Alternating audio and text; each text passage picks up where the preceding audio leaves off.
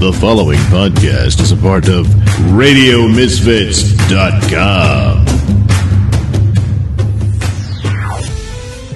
This episode is brought to you by TweakedAudio.com. Get headphones, earbuds, and accessories from TweakedAudio.com.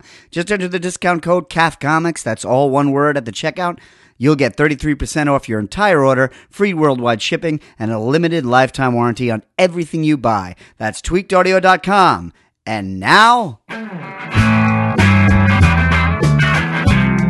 It's time for Caffeinated Comics, a lively discussion and debate on comics, film, television, and collectibles, all fueled by the magic of Frappuccinos. And now, here's your hosts, John and Steven. Thank you, it's Caffeinated Comics. I'm your host, John Clark. With me, as always, is my co-host, Stephen Brown. I have been saying that intro so long. Yes. For the last 6 years that I was trying to consciously think of it the other day. I don't know why. I was in San Diego the last couple of days, which was fun to be at San Diego when it's not Comic-Con. Because I was like, oh, there's a whole city here. Yeah, there's other things to do. Yeah, it's not just it's massive convention center, the parking lots to the massive convention center, and a Wendy's a couple of blocks later. Yeah. But for some reason, I was thinking about doing the podcast today when I was on the plane coming back, and I'm like, yeah, and every week I open with, well, wait, what do I say? What do I say? It's it's like an autopilot. Yeah. It's like when I write my checking account number down on like the deposit slip or whatever at a bank, I don't think about it. And then last week I was thinking about it and I couldn't remember it. It was like, it's like I had to go to the bank. I'm like, I actually don't know what my account number is. I usually do. He's like, do you want me to write it down? I'm like, no, I know it. I just don't know it right now. Yeah, well, you get into these patterns. I mean, so many shows are like that. Like John Oliver always opens with "Welcome, welcome, welcome." Yeah, every week. It's the same thing I noticed. Bill Maher, who I'm not a fan of, but I watch his show because I don't know. I want to hear somebody scream about politics. He opens every show the same kind of way. Everyone's clapping. He's like, "Oh, I know why you're happy," and it's like everyone has like their little their little thing. Yeah, you know. One of my favorites is Jimmy Pardo, who does a podcast. Forever. He was like one of the first guys doing podcasts, like before Mark Maron. He used to be the warm-up guy for Conan. He's really funny. He's an old Chicago guy. Kind of looks like Popeye. He's like real scrappy. Yeah. But he always opens with "Hello, everybody, indeed." I don't know. Hello, everybody, indeed. Yeah, I don't know why he opens That's with a good indeed. opening. Yeah, it's great. His father-in-law is Chekhov from Star Trek. So every now and then he just tells the real Walter Koenig. Yeah. Yeah, he married Walter Koenig's daughter. That's cool. So so every now and then he tells like a crazy inside Star Trek story. Yeah. He's like, I'm not really into Star Trek, but I was talking to my father-in-law and he said this about William Shatner. Turns out William Shatner's a real piece of shit, that guy. Yeah. So this week there's been a few things bouncing around. The first thing, both in print and in movies, Endgame continues to make billions and billions of dollars. It is second only to Avatar in the box office. It beat Titanic. It hasn't beat Avatar. And James Cameron wrote like a nice note about it beating Titanic. Yeah. It is number one again for the third week in a row. Yeah, and probably not the last. I think it's like, I don't know what's going to unseat it. Possibly Spider-Man. I don't know what else is coming out that is going to be able to slow the momentum of this. Right, yeah. Something's coming very, very soon. And Aladdin. Aladdin's coming on the 24th. X-Men is coming out in June. Nobody expects it to do. Yeah. I'm the only one I've talked to that wants to see it. I don't even care. And then didn't Disney announce they canceled Gambit, which, surprise. Thank God. Yeah. I've been asking for this for 2 years. Channing Tatum could play Colossus. That's all I would give him. Yeah, I don't even think I'd give him that. Colossus has got a lot of range. Yeah, Channing Channing Tatum he's really funny. I say this so many times I want to hashtag it. Channing Tatum's face doesn't do anything. Yeah. I do not think he's funny. You should do a mean tweet about it. I think people give him funny things to write. I think people give him funny lines and he says them. Yeah. Well, I agree. He's good in the new 21 Jump Street remake I liked. Nah. And then I saw him Brie Larson was in that. That was one of the first she? things I noticed. Brie Larson, yeah, she was like the nice girl that like. Brie liked Larson Jonah is Hill. a mystery to me. I saw She's her. been around a long time. I saw her in the King Kong movie, and I was like, okay, that's Brie Larson. But then everyone's like, she was in Scott Pilgrim, and it's like, okay, I know the character she plays, and then I watched that movie, and I don't recognize. I actually her. got her character wrong in Scott Pilgrim because I was trying to figure out who Brie Larson was. She was on. She did a few episodes of Community, and I was like, oh, that girl's really familiar. And then they were like, oh, she was in Scott Pilgrim. And I'm like, oh, yeah, she was the mean drummer in Scott Pilgrim. And she wasn't. She was like the pop star ex-girlfriend. Yeah, see, I don't know. I watched it again not too long ago, like 6 months ago. I've only seen it twice. But yeah, she was like a teen pop star. Like she had like songs and like in real life? Yeah, she was like a Disney. She was like an Ariana Grande in like the early aughts. That's weird. Like a Hilary Duff. Yeah. Yeah, somebody like uncovered her stuff. There was there's a great interview on the red carpet of Endgame, and they showed a clip of 13 Going on 30, which was that Jennifer Garner movie where it was like big, but it was Jennifer Garner. Okay. And Mark Ruffalo was in it, and they showed Mark Ruffalo a picture of like all the girls in her class when she's 13, and Brie Larson's one of those girls, and he's like, "Oh wow, yeah, she was in. I didn't have any scenes with her. Oh man, look!" And he shows his wife. He's like, "Look, she's in this." Yeah. Mark Ruffalo is a human treasure. Oh, he's so great. Well, Mark Ruffalo was like a perfect indie actor. The first time I ever saw Mark Ruffalo was in this movie, The Kids Are All Right, which had Julianne Moore, and he played like this kind of hippie guy, and he seemed like a John Turturro type. So he always feels this way to me, that he doesn't know why he's in these movies, but he's delighted. And I think the first one he does is Avengers, so I feel like he's a Joss Whedon idea. I feel like Joss Whedon's like, who's really an interesting guy is Mark Ruffalo. Because Ed Norton had been fired by that point. Yeah. And I feel like Mark Ruffalo as the Hulk comes from the same place that James Spader as Ultron comes from. And that was absolutely Joss Whedon's idea. That makes a lot of sense. Because Joss Whedon was even talking back when the first Avengers was getting made that he wanted to do Paul Bettany as the Vision. So, like, that whole thing Paul Bettany had been cast as Jarvis already. Right. But he was only doing voiceover. They didn't have any other plans. Yeah. And Joss Whedon said during the first one, he's like, what we should do, if we do the second one, we'll bring in Vision, and Paul Bettany should play him, so we'll make him an upgrade from Jarvis. Right. So, the idea that he came from Iron Man's operating system was to give a reason for the guy who did the voiceover to suit up in the suit to be the Vision. Yeah, which is cool. And then Jennifer Connelly took over as the voice when it went to Friday. Yeah, and they're married. They're married. Yeah. And Jennifer Connelly is in Marvel continuity. No, she's in the Hulk movie. No, she's in the Ang Lee Hulk movie. Who's the Betty Ross in that Hulk movie? The Betty Ross in that movie is Liv Tyler. Oh, okay. Yeah, and they look so similar that I always get those confused. Okay. But Liv Tyler was in Lord of the Rings, and she's Steven Tyler's daughter. Yes. And then I get her confused with Evangeline Lilly, because Evangeline Lilly was the elf in The Hobbit. Oh, right. They're all tall brunettes, and she's the Wasp. Yeah. Everyone's in the fucking Marvel movies now. It's awesome. Mm-hmm. Yeah, if you want to work, you're in a Marvel movie. Yeah. Well, that's the thing. It's so easy for me to explain to my kids who people are. Oh, by what Marvel movie? It's like if it's somebody that I love from like the 80s or 90s, I'm like, oh my God, look, Glenn Close is in this. And he's like, who's that? I'm like, she was in Guardians of the Galaxy. There's always always a superhero movie. It's a reference. Well, because we were talking about Matt Damon. Oh, yeah, and he's in Thor. He's in Thor for 2 seconds. Yeah. He's in Thor Ragnarok for like 2 seconds. But then he was also in 30 Rock for one season. Yeah. So we've seen all of 30 Rock. So I can just throw it over there. But yeah, nothing can stop Avengers. There's a big movie out this weekend which is just trouncing. Hellboy just disappeared without a trace. Yeah, I don't even know if that is still in theaters. Yeah, nothing's going to be able to withstand it. I don't even think Spider-Man's going to beat it. I think in its opening week, Spider-Man will, because this will be the first movie after it.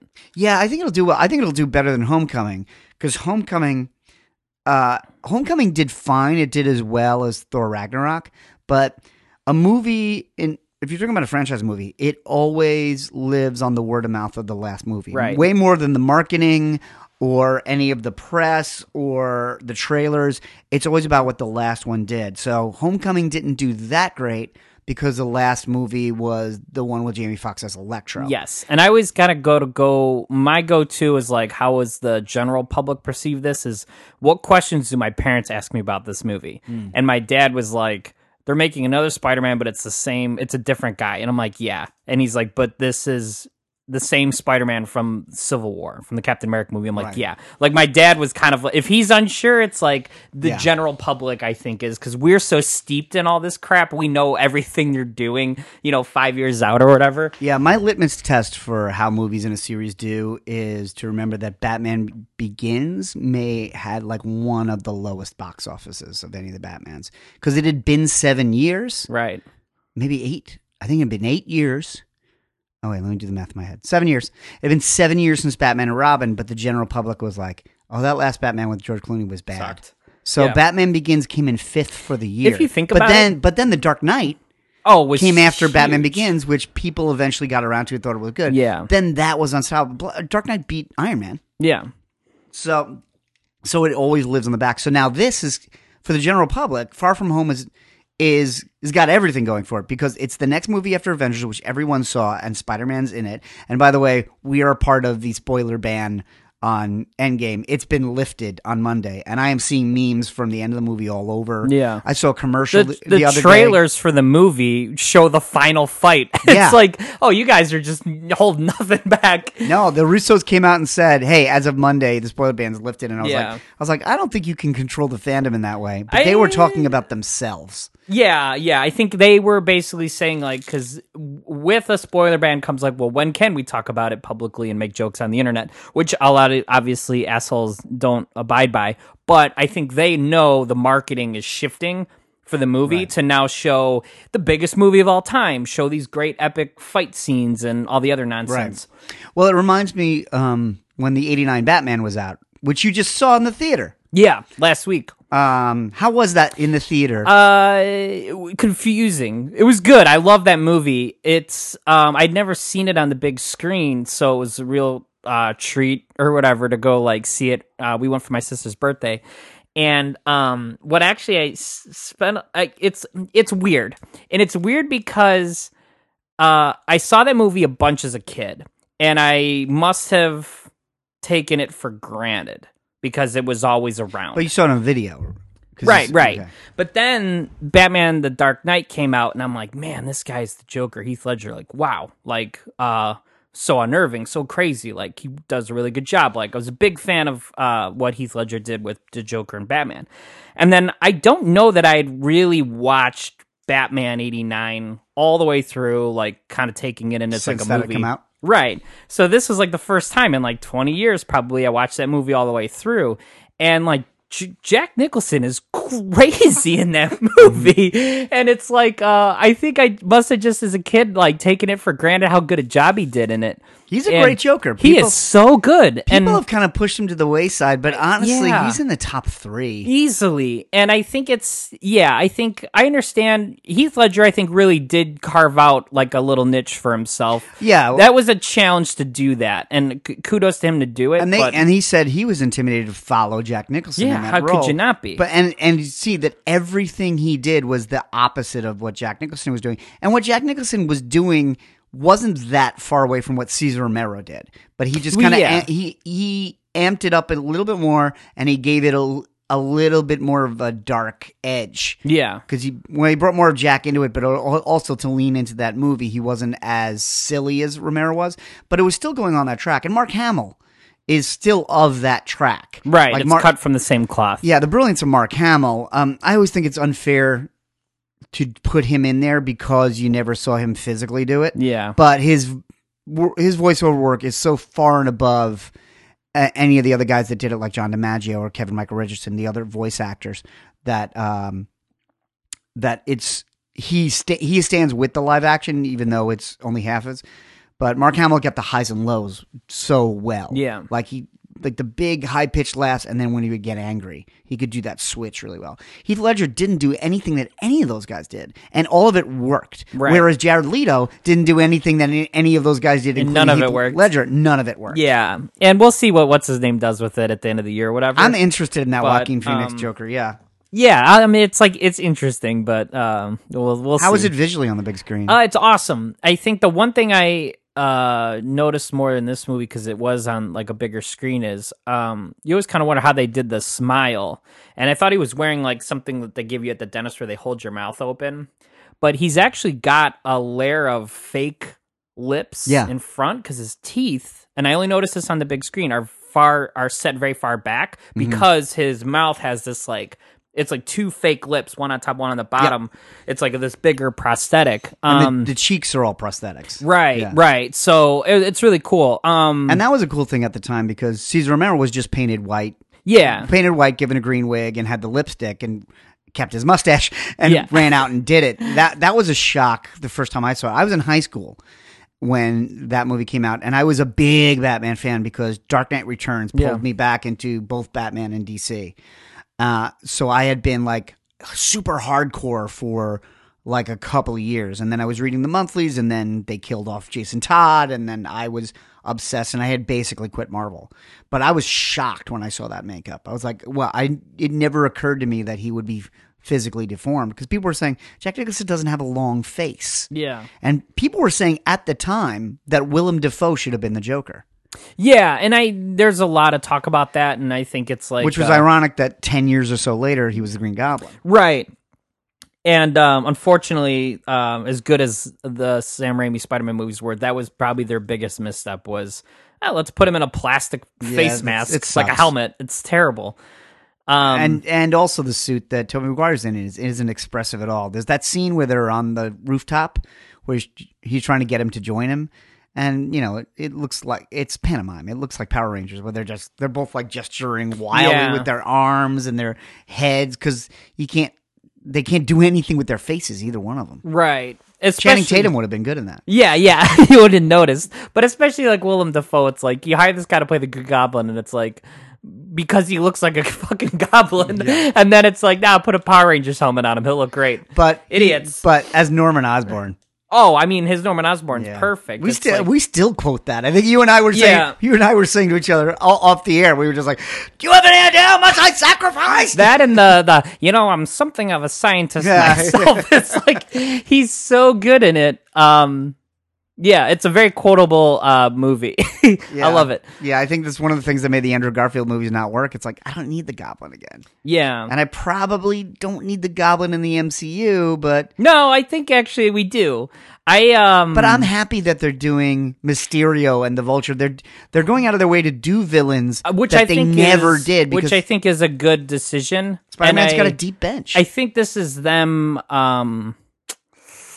I think that's the next build-up. I think it's a Sinister Six we keep talking about. Is that... Well, that was Sony's plan initially, yeah. Right, but I think Marvel's basically going to take the Sinister Six, we'll build up them in the Spider-Man movie, and then they'll be too big for Spider-Man to fight, and then it's like... Do you remember Ultimate Six? Oh, yeah, that was huge. I think they'll have, like, the Avengers have to step in to help Spider-Man fight 6 supervillains who are all teaming up.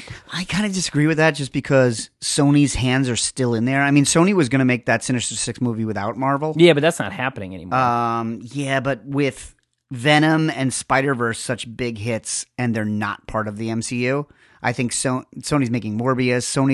Sony's going to keep developing Spider-Man movies that don't need the MCU. They can't put a live-action Peter Parker in there. Yeah. But they got around that with Spider-Verse, and Spider-Verse won the goddamn Oscar. Yeah, it's crazy. So Sony's going to do these movies with Marvel, but I'm sure the feeling at Sony right now is, well, we don't need them. Amy Pascal's has stepped down. She's not even part of it. Yeah. Part of Sony anymore. So I think, I believe in my heart of hearts until they tell me different. Phase 4 is Galactus.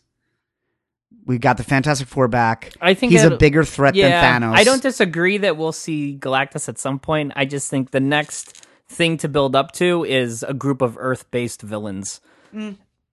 Yeah, whatever they give us, I'll be happy with. So the trailer, like Masters of Evil. Yeah. The trailer for Spider-Man hit this new one. And totally different. Yes, and a lot more kind of like spoilery stuff of saying like Mysterio comes from another Earth, another reality. Yeah, they said Mysterio's from the multiverse. Well, it opens with Iron Man's dead, and and there's like posters. There's posters of Iron Man all over the city, and like he and Happy are talking about Tony being gone. So it's obviously not a trailer they could run before, right? But and then they're like, "This is Quentin Beck. He's from a different Earth," and they say Earth 616 is the MCU. Yeah, which is cool. But he's full of shit. I think that's he's lying, and I think it's like everyone's losing their minds because they think it's a multiverse, and they're like, "Oh, cool, we're gonna get Miles Morales and all this stuff." It's like, no, Mysterio's gonna be full of shit. He's full. We're of not shit, going to and get I love Miles it. Morales because Sony wants to keep Miles Right, Morales. that's what I'm saying. It's like Mysterio's gonna punk everybody. Yeah, Mysterio's definitely full of shit because that's what he is. Right. If he's not full of shit, they didn't nail what makes that character work, and they always nail what makes the character work. Yeah. Even though like Baron Zemo was just the guy who was in Inglourious Bastards, and he was just like a normal guy with a family and didn't fight anybody, it was still pretty Zemo. Yeah, Like Arnim Zola was Toby Jones, and he never had a robot suit with his face in his chest, but they put him on a TV right. screen. They do as much as they can. They do as much as they can while making it fit within. Like the Scorpion's a guy with a tattoo on his neck. So now. But if Mysterio's not about illusion, he's not Mysterio. And I think that's the thing is like, 60 years ago or whatever, Mysterio can be a guy that's like a Hollywood special effects guy who becomes a villain. Yeah. Now it's like, all right, he's like a quantum scientist or something, and whatever his bullshit is, I'm 100% on board with it. Well, that's the problem with doing Mysterio in a movie in that classic sense of, oh, he's a Hollywood special effects guy that's doing this in the real world, but you're seeing a Hollywood special effects movie, right. So who gives a shit? Right. Where they're like, I'm making crazy things happen. I came to this movie to see crazy things happen. I came to this movie for you to tell me that the crazy special effects are real. Yeah. I don't need a character that has fake special effects in a fake special effects movie. Yes. So I think there's got to be something else going on there. And I've heard some rumors, and honestly, I don't want to say because I don't want them to turn out to be spoilers, but I've heard some rumors of what it might be. However, the whole multiverse thing, at first glance, I'm like, well, that's bullshit because audiences can't follow all these separate universes and different versions of people. Into the Spider-Verse won the Oscar. Yeah, it's like, right. You know what I mean? It's like they sold the multiverse to people, but I think this is a big red herring multiverse because it's fucking Mysterio. Well, what I'm thinking is, what if the multiverse is real, but Mysterio's not part of it? That he's just lying? Because I saw one of the websites pulled this up, was press for the original Doctor Strange, which I watched again last night. That movie's good. Yeah, I like it. But Very they Iron had Man 1. Yeah, but they had like Benedict Cumberbatch like talking about the different dimensions in Doctor Strange, and they were showing clips of the movie. As I said, it was build up for that first movie. Yeah. And he was like, and he says in that, what if there was more than one universe? What if there was a multiverse? And what if you could go between them? And then they show clips of like the Ditko style stuff. And I'm like, well, Marvel 3 years ago established a multiverse in the press of their movies. But obviously those things are all filtered through and approved. Right, but they mention a multiverse in the Doctor Strange movie. They talk about a multiverse. And then they talk about a multiverse in Infinity or Endgame or whatever, when the Ancient One's like, here, I can't the give branching it universe. Yeah. Right, so the idea's been established, so it could be. But Mordo talks about branching timelines. Mordo talks about branching timelines. Oh, Mordo yeah. and Wong yell at Doctor Strange for messing with the Forbidden Book and for messing with the Eye of Agamotto.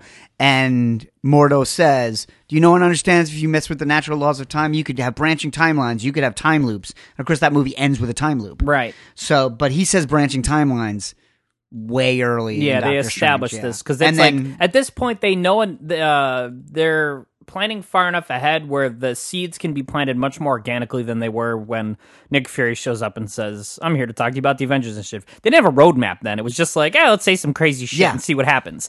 Now let's get Samuel Jackson because that's what Hitch drew. Right. And Samuel Jackson's a big nerd who demanded to be in Star Wars, so he'll probably do it.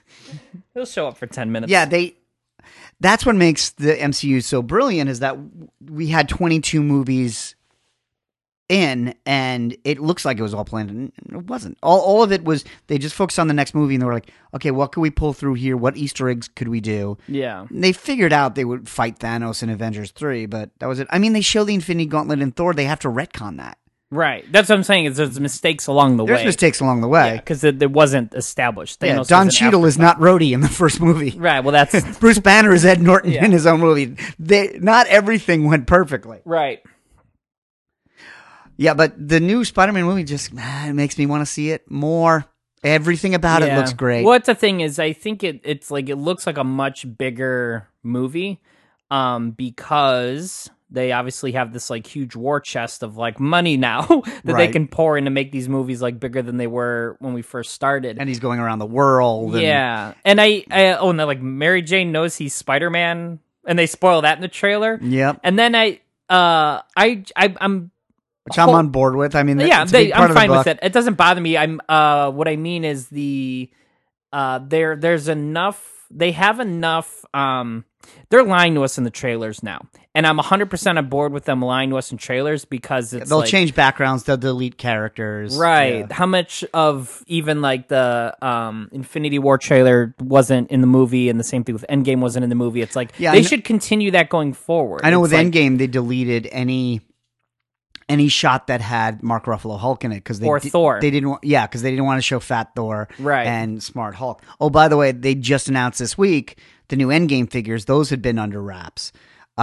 They at Toy Fair they showed what the comic figures would be. Yeah, and there's Rock Python, Silver Age Loki, the D-list Serpent Society Union dude. Jack, Beta Ray Bill in a boring suit. Yeah, and I'm like, I'll buy all of them. But then this week they announced who the Marvel movie figures were, and most of those were spoiler based. There's Shuri, but Shuri looks the same as she does in Black Panther. Right. There's Pepper Rescue in the blue and silver armor. Which is spoiler. There's the War Machine in that big bulky armor. And honestly, War Machine is one of those I don't notice the differences in the armors till they put toys out of them. Because both in Infinity War and Endgame, I was like, when he took his helmet off, I'm like, why is his head so small? Oh, and I didn't realize he's in bigger and bigger in and bigger Infinity War. armors. He's in at the end fight. He's in an Iron Patriot suit. It's a bigger and it's red, white, and blue. Yeah, and and then in Endgame, it's like really bulked out. Or that's what I mean in Endgame. Yeah, in the last fight. Yeah, I made to figure that. But then the Build-A-Figure is Smart Hulk.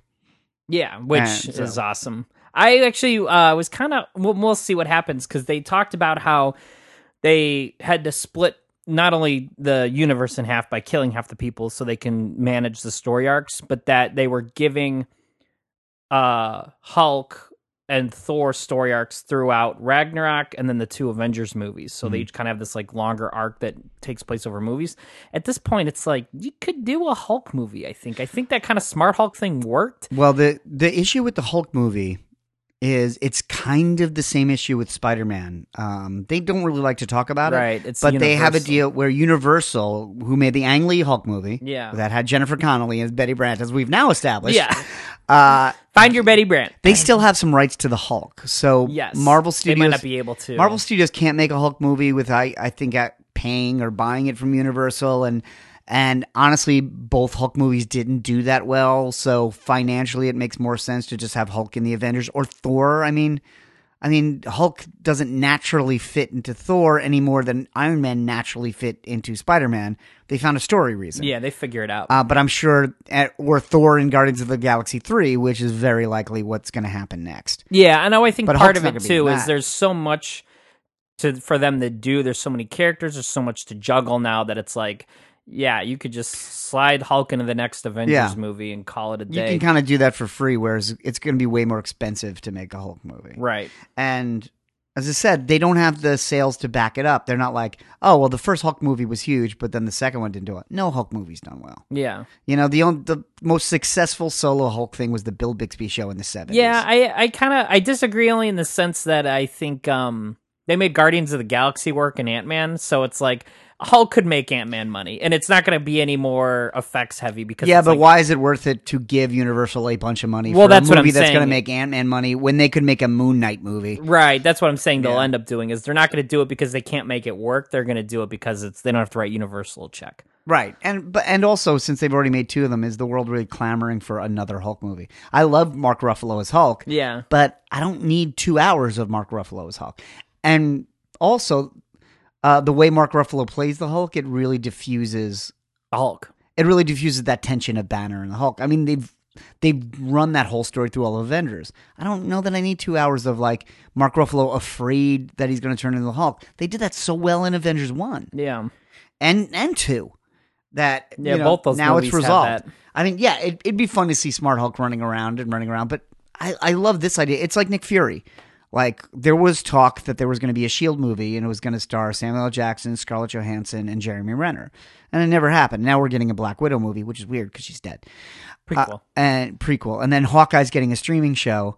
Yeah, if you wanted to, you could make a Nick Fury Agent of S.H.I.E.L.D. movie today, have Samuel L. Jackson star in it. It would do really well.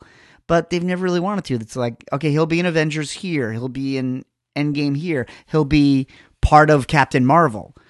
But they haven't felt the need to make a Nick Fury movie. And at this point, I just trust him I trust him more than I trust the books. Yeah. That I'm like, I've never gone out and bought a Doctor Strange, a Guardians of the Galaxy, or a Captain Marvel, or an Ant-Man comic in my life. I've read some, but I never went to a stand and went, oh, the number one of Doctor Strange is up and I'm going to get it. And all of those characters have creative teams I liked. I've never bought them. I went to every one of those movies opening weekend. Yeah.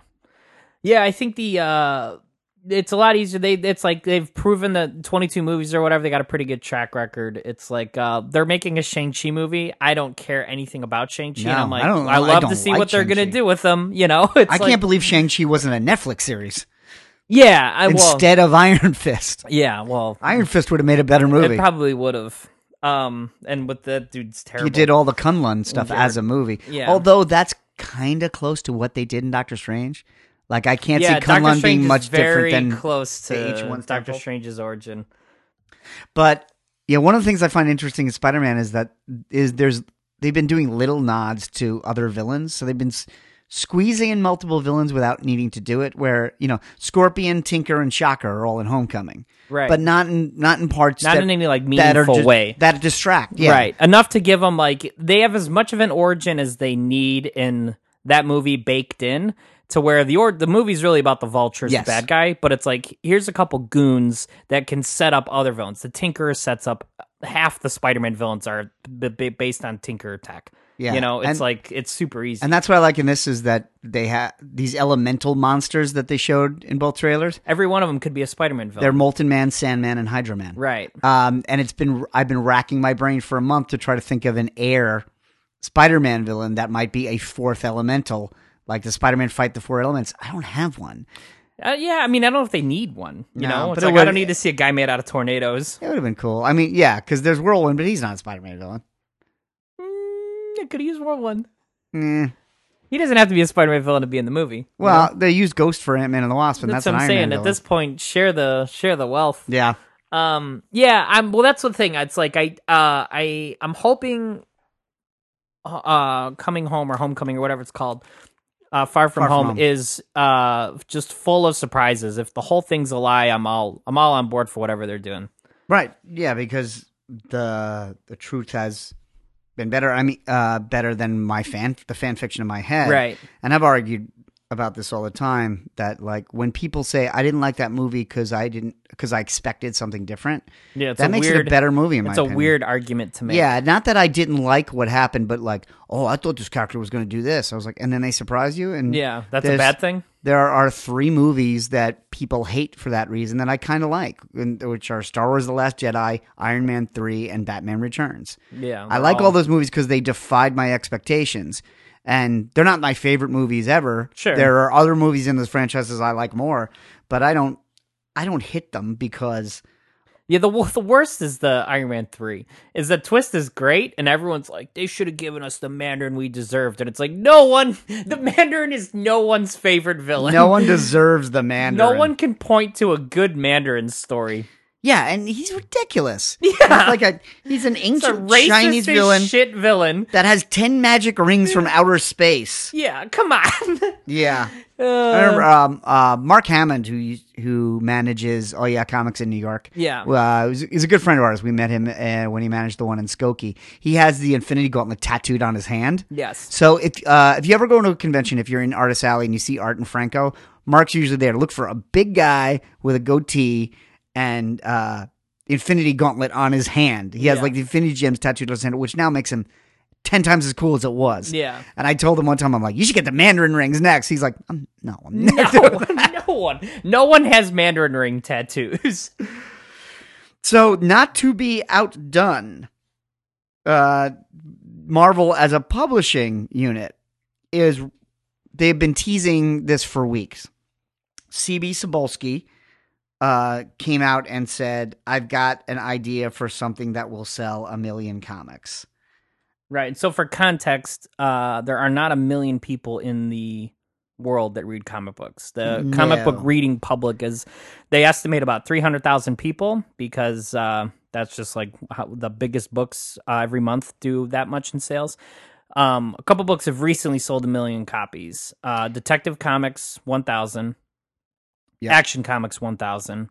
And DC put out a DC Nation #0 last year around Free Comic Book Day for 25 cents. And that book sold 1 million copies. Really? And I think there was one more from Marvel. I can't remember what book. Back in the 90s, No, I know, Spider-Man like #1, X-Men. Jim Lee's X-Men #1. Right, I'm talking all like of these books recent sold 1 million copies, times. and then which led to the artists all quitting Marvel. Yeah. Because when they saw the sales and they saw it come back. So then there was all of this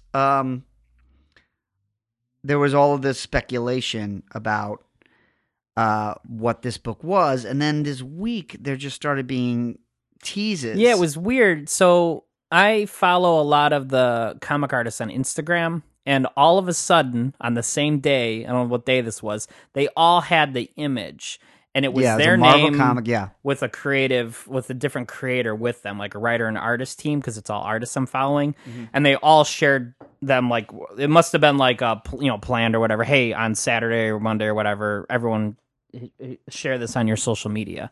So it's a pretty cool idea that they're doing. Yeah, and it came right on the heels of Patrick Gleason announced that he just signed a Marvel exclusive contract, which I'm really excited about because he's a great artist, and DC's kind of used him as like a Mark Bagley, where he's a workhorse. He's this dependable guy, and he puts the work in, month out. They've always given him a secondary title. Yes. He's done some amazing runs. Green Lantern Corps is a perfect example. He did a great run on that, but nobody was paying attention to it because Jeff Johns was doing Green Lantern. Right. And that was rotating artists. I mean, Pacheco did some issues, and Ivan Reis did some issues, and Ethan Van Sciver did some issues, and who else? John Arcudi did some issues. But Gleason just stayed on Green Lantern Corps. Then when the New 52 came out, Gleason did Batman and Robin, which is maybe the most underrated Batman run ever. But at the time, you had Snyder and Capullo on Batman. And so they didn't get it. But Tomasi and Gleason did this amazing run. And Tomasi, I think, wrote Green Lantern Corps with him. Like, yes, so they were a team together. already. They liked each other and moved to Batman and Robin together. Fortunately, DC put out an omnibus of that Batman and Robin run. It's massive. Yeah. And when I bought it and read it all the way through again, and it's incredible. And then he's been doing things here and there. So he announced the beginning of the week he just signed for Marvel. And I'm like, you know what? I think Marvel is going to make him a bigger deal. Like, they're going to put him on an Avengers title. They're going to put him on... No, wait. Are they going to put him on... I think they're putting him on Amazing Spider-Man. Rotating with Otley. Oh, yeah, that works because they have a very similar style. Yeah. That's cool. So he's going to be doing that. So then this week, all of these names started coming out with Marvel. So I thought they were going to announce... Another big shakeup. Yeah, and San Diego's coming. We're waiting for whatever that MCU panel is going to be at San Diego so they can tell us about these 7 movies that they're making now that they've told no one about. Our minds. Yeah.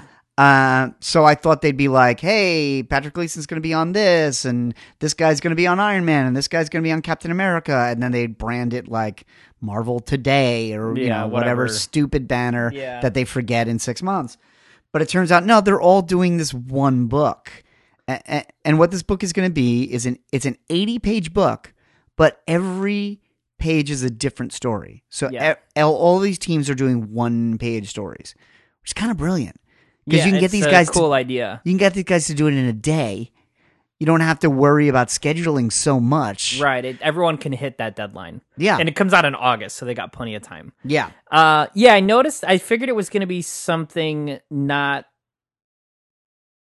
The big tip-off to me was that they got Alan Heinberg, who did Young Avengers with Jim Chung. Yeah. Jim Chung made an announcement with the 2 of their names, and I'm like, oh, they're going to bring Young Avengers back? I'm like, no, they're not bringing Young Avengers back. This is going to be like it's not going to be a full run. And that's like, of course, they're doing a page. Yeah, I thought it was going to be an event like... It'll be after War of the Realms, there'll be a big event, and these guys are all doing one shots, and then there were just so many of them that I was There's like, too many, That's yeah. too many books, so it's not an event. Right. It's too many books to be a line wide shakeup because they don't make this many books.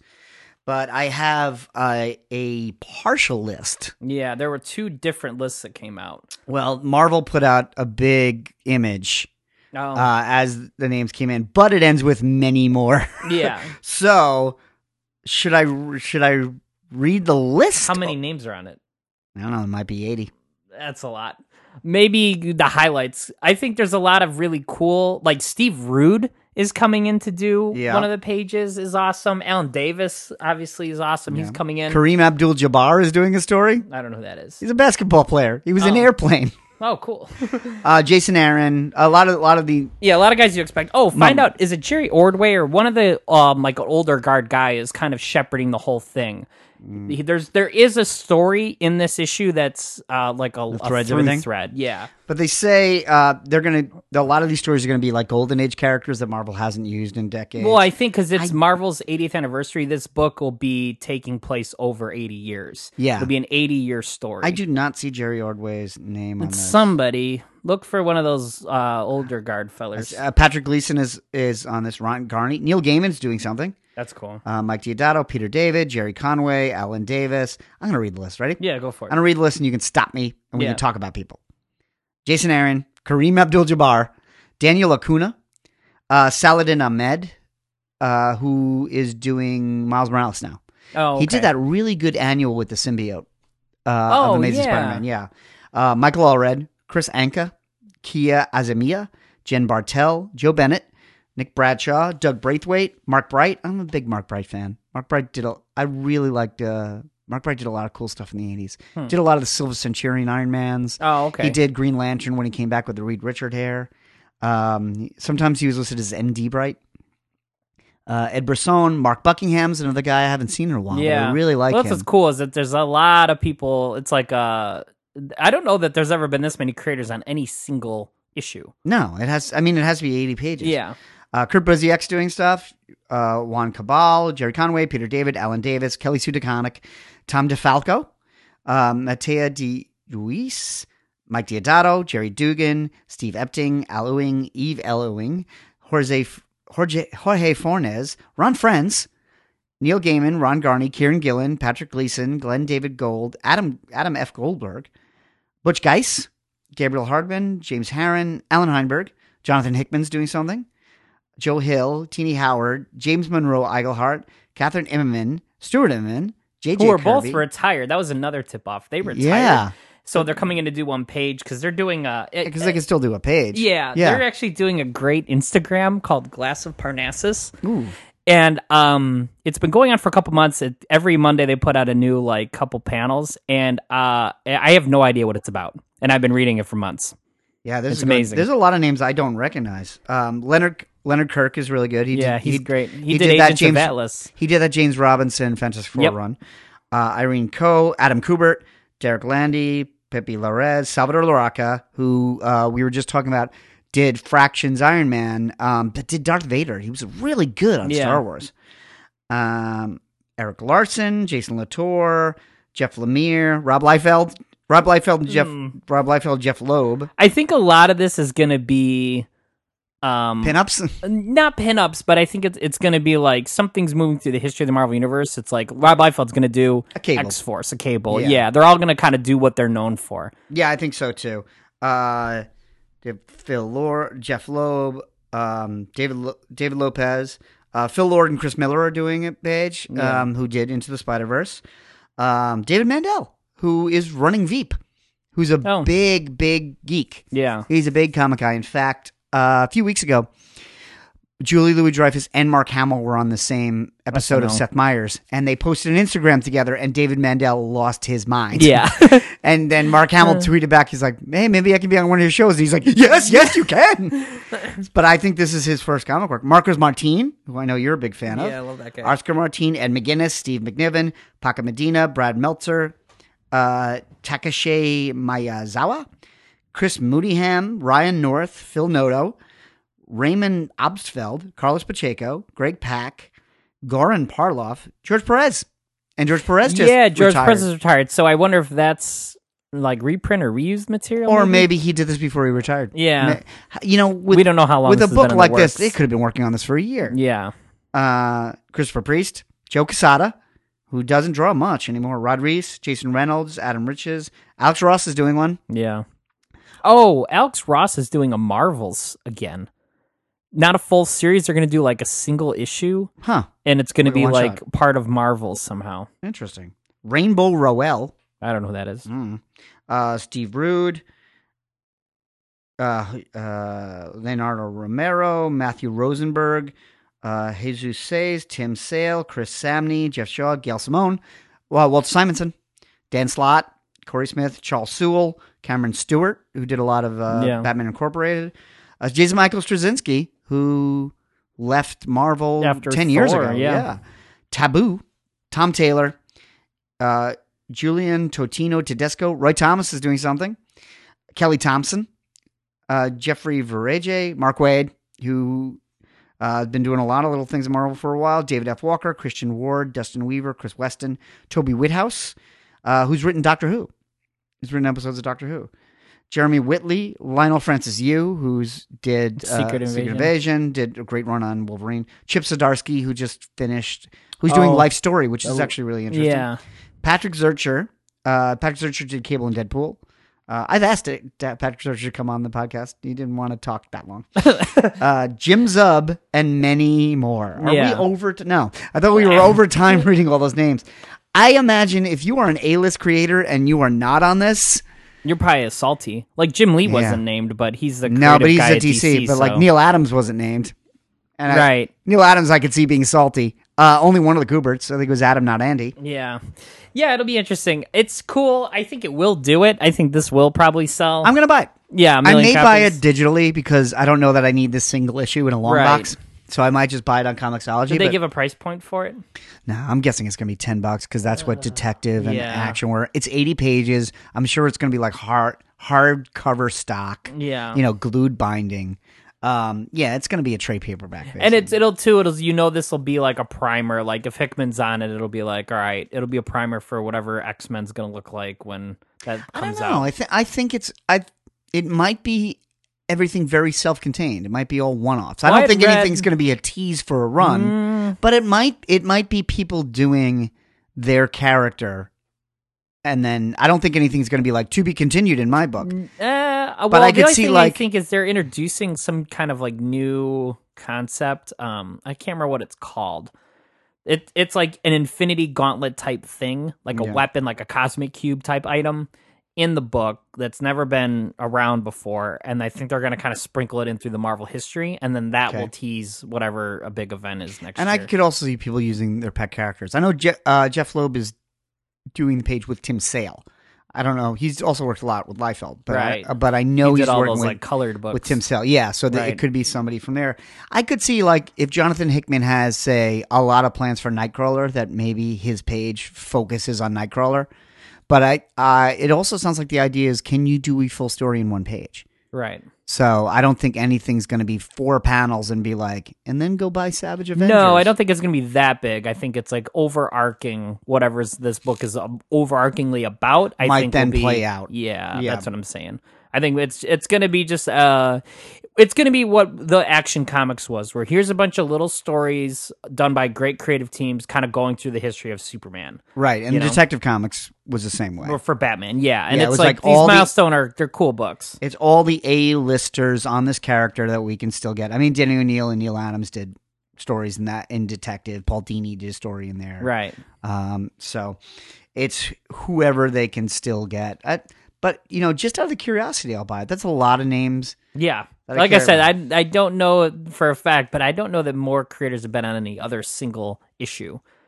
That's a lot. That is a lot. It's a lot, yeah. It's the Avengers Endgame of one book. of creators. Well, because that's the thing is like we just listed off a bunch of artists and writers. Yeah. No letterers, colorists, nothing.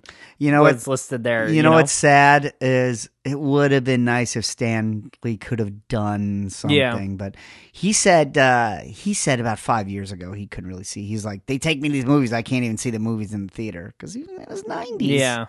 you know? That's crazy. So I don't think he could have written something. It'll probably be No. dedicated. Yeah, definitely. Well, it'll be dedicated to everybody. It'll be like Stan and Jack and Steve Ditko and Right. everybody who's passed on. All these and- dudes that kind of built everything. Yeah, guys like Wally Wood. And, you know, because they are going to touch on the Golden Age, so it's going to be all these Golden Age creators. Yeah, well, that's what's cool about it is it'll kind of go back as a retrospective, which you know I'm all about going back. You know what? I did not see a Ramita on there. Oh, Senior or well, junior. I wonder if I know junior junior under is is an exclusive. yeah, but senior still Yeah. draws. You know? Yeah, I mean maybe it's like part of the and many more is the who they haven't gotten to commit. Right. You know. Yeah. And I wouldn't be surprised if they could get just guys to do sketches and maybe Right. like a big collage would be nice if it was like the cover was a huge collage of like just everybody doing a sketch of one character. Yeah, I think they released the cover as Alex Ross. Yeah, it's painted. But it's a homage cover where it has like here's Colossus from Giant Size X-Men #1 and here's Doctor Strange from some Ditko cover or something. It's like they do have it's a very homage cover. It's cool. Yeah, so regardless of what the story is or what the content is, see they sold it at least to me. I mean, I think they sold it to a lot of people. I saw people. have they sold it to you? Oh yeah, I mean I read not most of, but I'm reading more Marvel comics than any other title or company right now. So this is totally up my alley. The greatest thing in the world. This week. So what we do in the shadows is now an FX TV show, and may have talked about this before, but I know I talked about the movie when it came out on DVD, and it's kind of become one of my favorite improv movies ever. It's definitely one of my favorite horror comedies ever made. It's absolutely genius. But when the show was announced, I was like, oh, this isn't going to be as good because the show was improv and it was New Zealand and it was low budget, and I'm like, well, let's do this episode after episode, and it was set in America, and I'm like, this doesn't seem like it's going to be a good idea. Although FX is doing it, and honestly, FX does not put out a lot of comedies I don't like. I mean, they do Always Sunny. Right. They did You're the Worst, which I loved. I mean, they did Louie before we found out the kind of person Louie was. Yeah. There were signs. Yeah, they do a lot of really good stuff. And then I saw the first one, and I'm like, okay, that's good. And it's Matt Berry's in it, who was in the IT Crowd, which is a show I just adore, and some characters actors I've never seen before, but then they were funny, and it was pleasant enough. There's a great character actor who's been in The Office and Better Call Saul, and Vanessa Bayer did one, and it was good for like, I'm like, okay, this is like Ash versus Evil Dead. It's like, okay, I'm not going to get another movie, but this is pretty good. And then last week, it just shot maybe past the movie.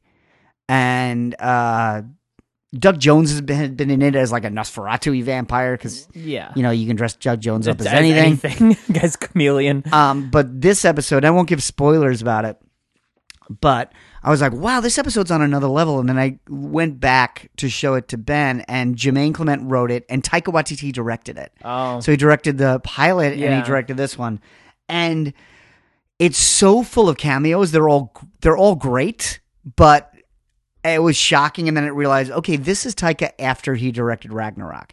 Because there's like, not to get too far into the story, because there is a continuing story through the season, but they have to meet with like a council of vampires, and every vampire is somebody. Like Kristen Shaw shows up as a vampire, and she's Yeah. hilarious. And then Dave Bautista is a vampire, and he's got like the Buffy like big brow, and I'm like, who is that guy? Who is that guy? And then he was like, I'm a vampire, and I've been here for a long time. And I'm like, that's Drax. It's Dave Bautista. Yeah, and then in the council of vampires, and you could tell they shot it all separately, but Tilda Swinton is in it. Oh. And Paul Rubens is in it, and Danny Trejo is in it, and Wesley Snipes is in it. Yeah. And I realized, and all three characters from the film are in it. So Taika and Jermaine are in it with like the New Zealand comedian, and they're all in the council of vampires, and it's all hilarious. And it looks like Evan Rachel Wood is in it. And I'm trying to figure this out because they said Cate Blanchett wanted to be in it, but she had never played a vampire before. So they're like, then you can't be on the council because Oh, it's only people that it was have played people that had played But Dave vampires Bautista's before. never been a vampire before. No, but he wasn't on the council. Oh, okay. So I was trying to figure it out. I don't know when Tilda Swinton's been a vampire, but I didn't point it out till later. Is that Wesley Snipes is Blade in it? Because they say, and Wesley Snipes is here. He's a daywalker, And then he goes, they're like, but he kills vampires. And Tilda Swinton goes, no, he's half vampire. And then Trey goes, then I'm only going to listen to half his opinion. and he's on Skype. And Paul Rubens was a vampire in the original Buffy the Vampire Slayer movie. Okay. And he's like, your Skype is glitchy.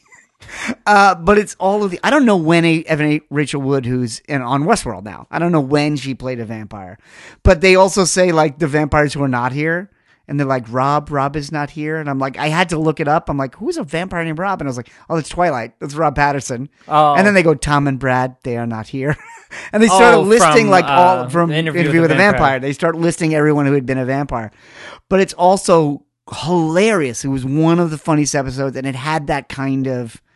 That Taika Waititi kind of the very downplayed, kind of humor. Yeah, where they're walking down a hall and they're going in like, and Kristen Schaal is like one of those vampires that glides and doesn't move her legs.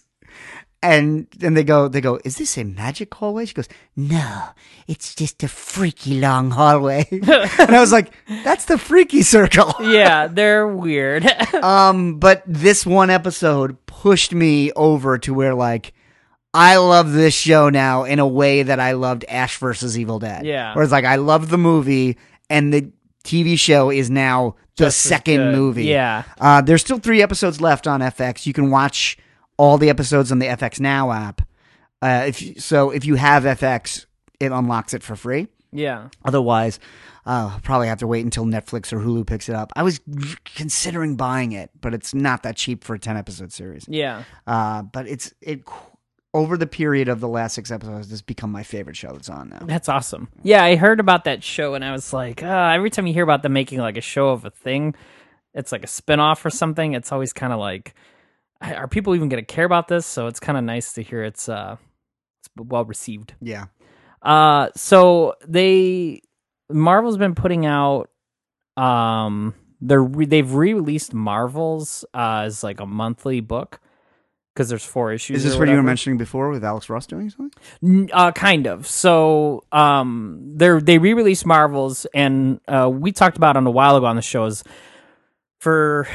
There's a massive hardcover for Marvels that was put out for, I think it's 25th anniversary, like last year, 2 years ago. The book's the size of a coffee table. It's enormous. They're starting to do a lot of those. I just talked to Ron Mars, who's been on the show on Twitter. Yeah. And he was looking for the Behold Galactus hardcover, where they did the Galactus trilogy and each Galactus story up to John Byrne. Yeah. And it's the size of the original artwork. So it's like an IDW artist edition, but in color. Yeah. So they're doing a lot of these. And that's what this was. And Marvel's is a very short series. It's like 4 issues. And then they're double sized. But I have a premiere hardcover. It is not that big. Right. But the majority of the book is all the extra crap that was in Marvel's, like interviews and all this other sketches stuff. Sketches, endless, paintings and stuff by Alex Ross.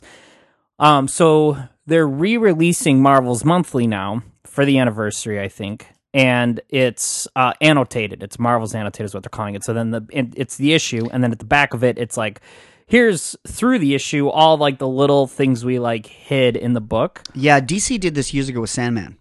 Right, and it's really good. So it's kind of good to like reread it, and they just did the Galactus issue where it's how the public reacted to like Galactus first showing up, and then they go through and Alex Ross is like painting Jack Kirby panels essentially, which will never get old. Right, and it's also the brilliance of it. I didn't get it till like the 5th or 6th time I read it.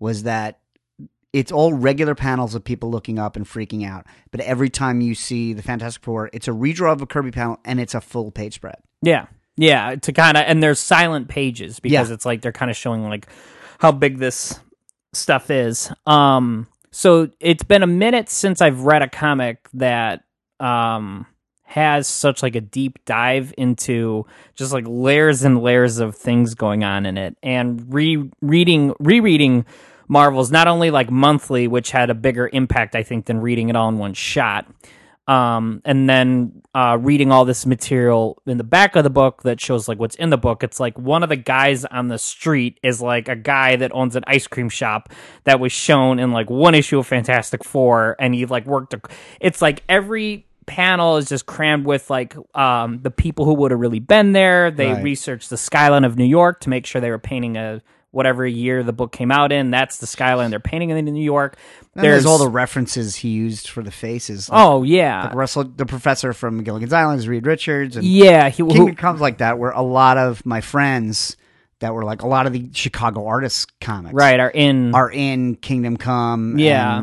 And some of the artists I worked with in the 90s who were in New York but were friends with Alex Russell. Right. They would open the page and go, "That's me." And you're like, "Oh, yeah, it is." Looks just like you. Yeah. There's a guy that used to shop at 10th Planet that's the model for Captain Cold because he knows Alex Ross from something. Yeah, Shazam was a good friend of Alex Ross that I met at a convention and hung out with him in a bar one night, and he was hilarious. Yeah. He was the most Chicago guy I ever met, where he was like, "You know what I hate, John? Helping people move." And then he went on for 10 minutes. Yeah. And I was like, yeah, go ahead. Yeah, let's see how long this goes.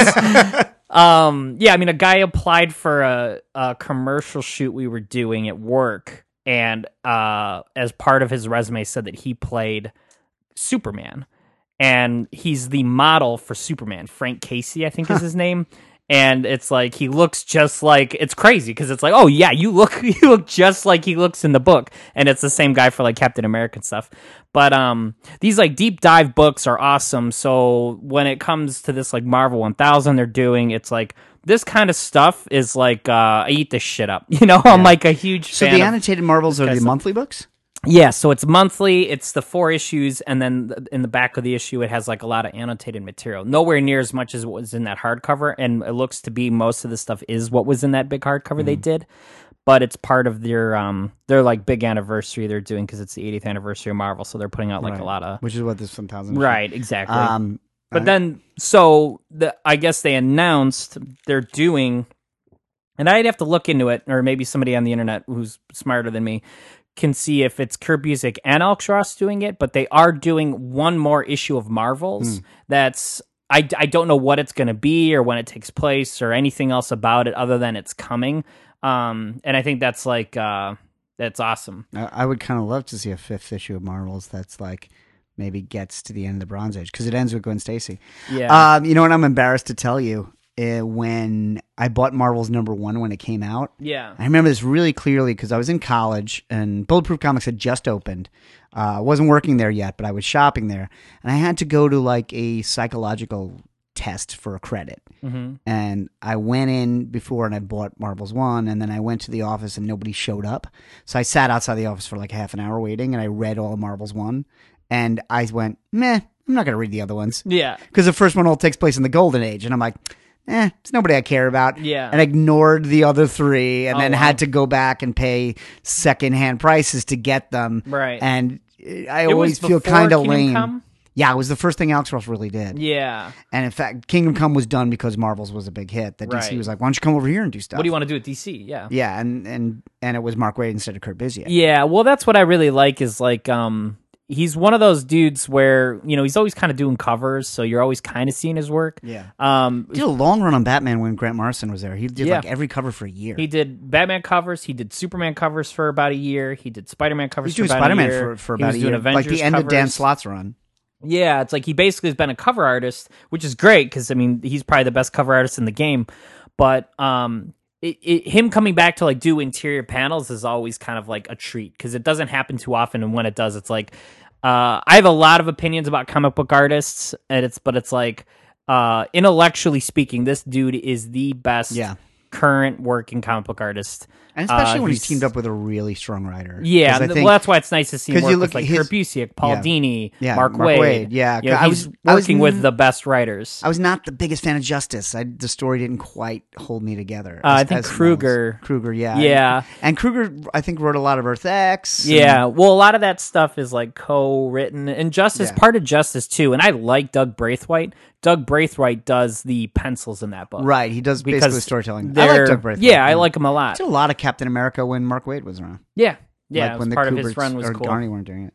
Well, if you would like to tell us what you're looking forward to most this summer from Marvel, whether it's Far From Home, Marvel Comics 1000, more Alex Ross, which is in Marvel Comics 1000, or these Marvels, let us know. You can follow me at Not In My Book on Instagram and Twitter. That is the official Caffeinated Comics social feed. I will usually read what you tell me, and I will usually like what you tell me, unless you tell me something really awful. But that is a great way to get in touch with me. If you want to talk to the show in general, Facebook is the best place for that. Facebook.com/caffeinatedcomics is our official page, and that's where we post most of the news stories. That's the first place we tell you when the new episode is out, and that is a place where we post things like the Spider-Man trailer and sometimes there's just jokes on there that I think are funny. Yeah. And then you can, and Steven, how do you follow the show? You can follow the show on Spotify, Stitcher, or iTunes is where we can be found. We are part of the Radio Misfits Podcast Network. And how do we follow you? And then you can occasionally find me on Instagram at the Brave Butter Pecan. And we'll talk to you next week.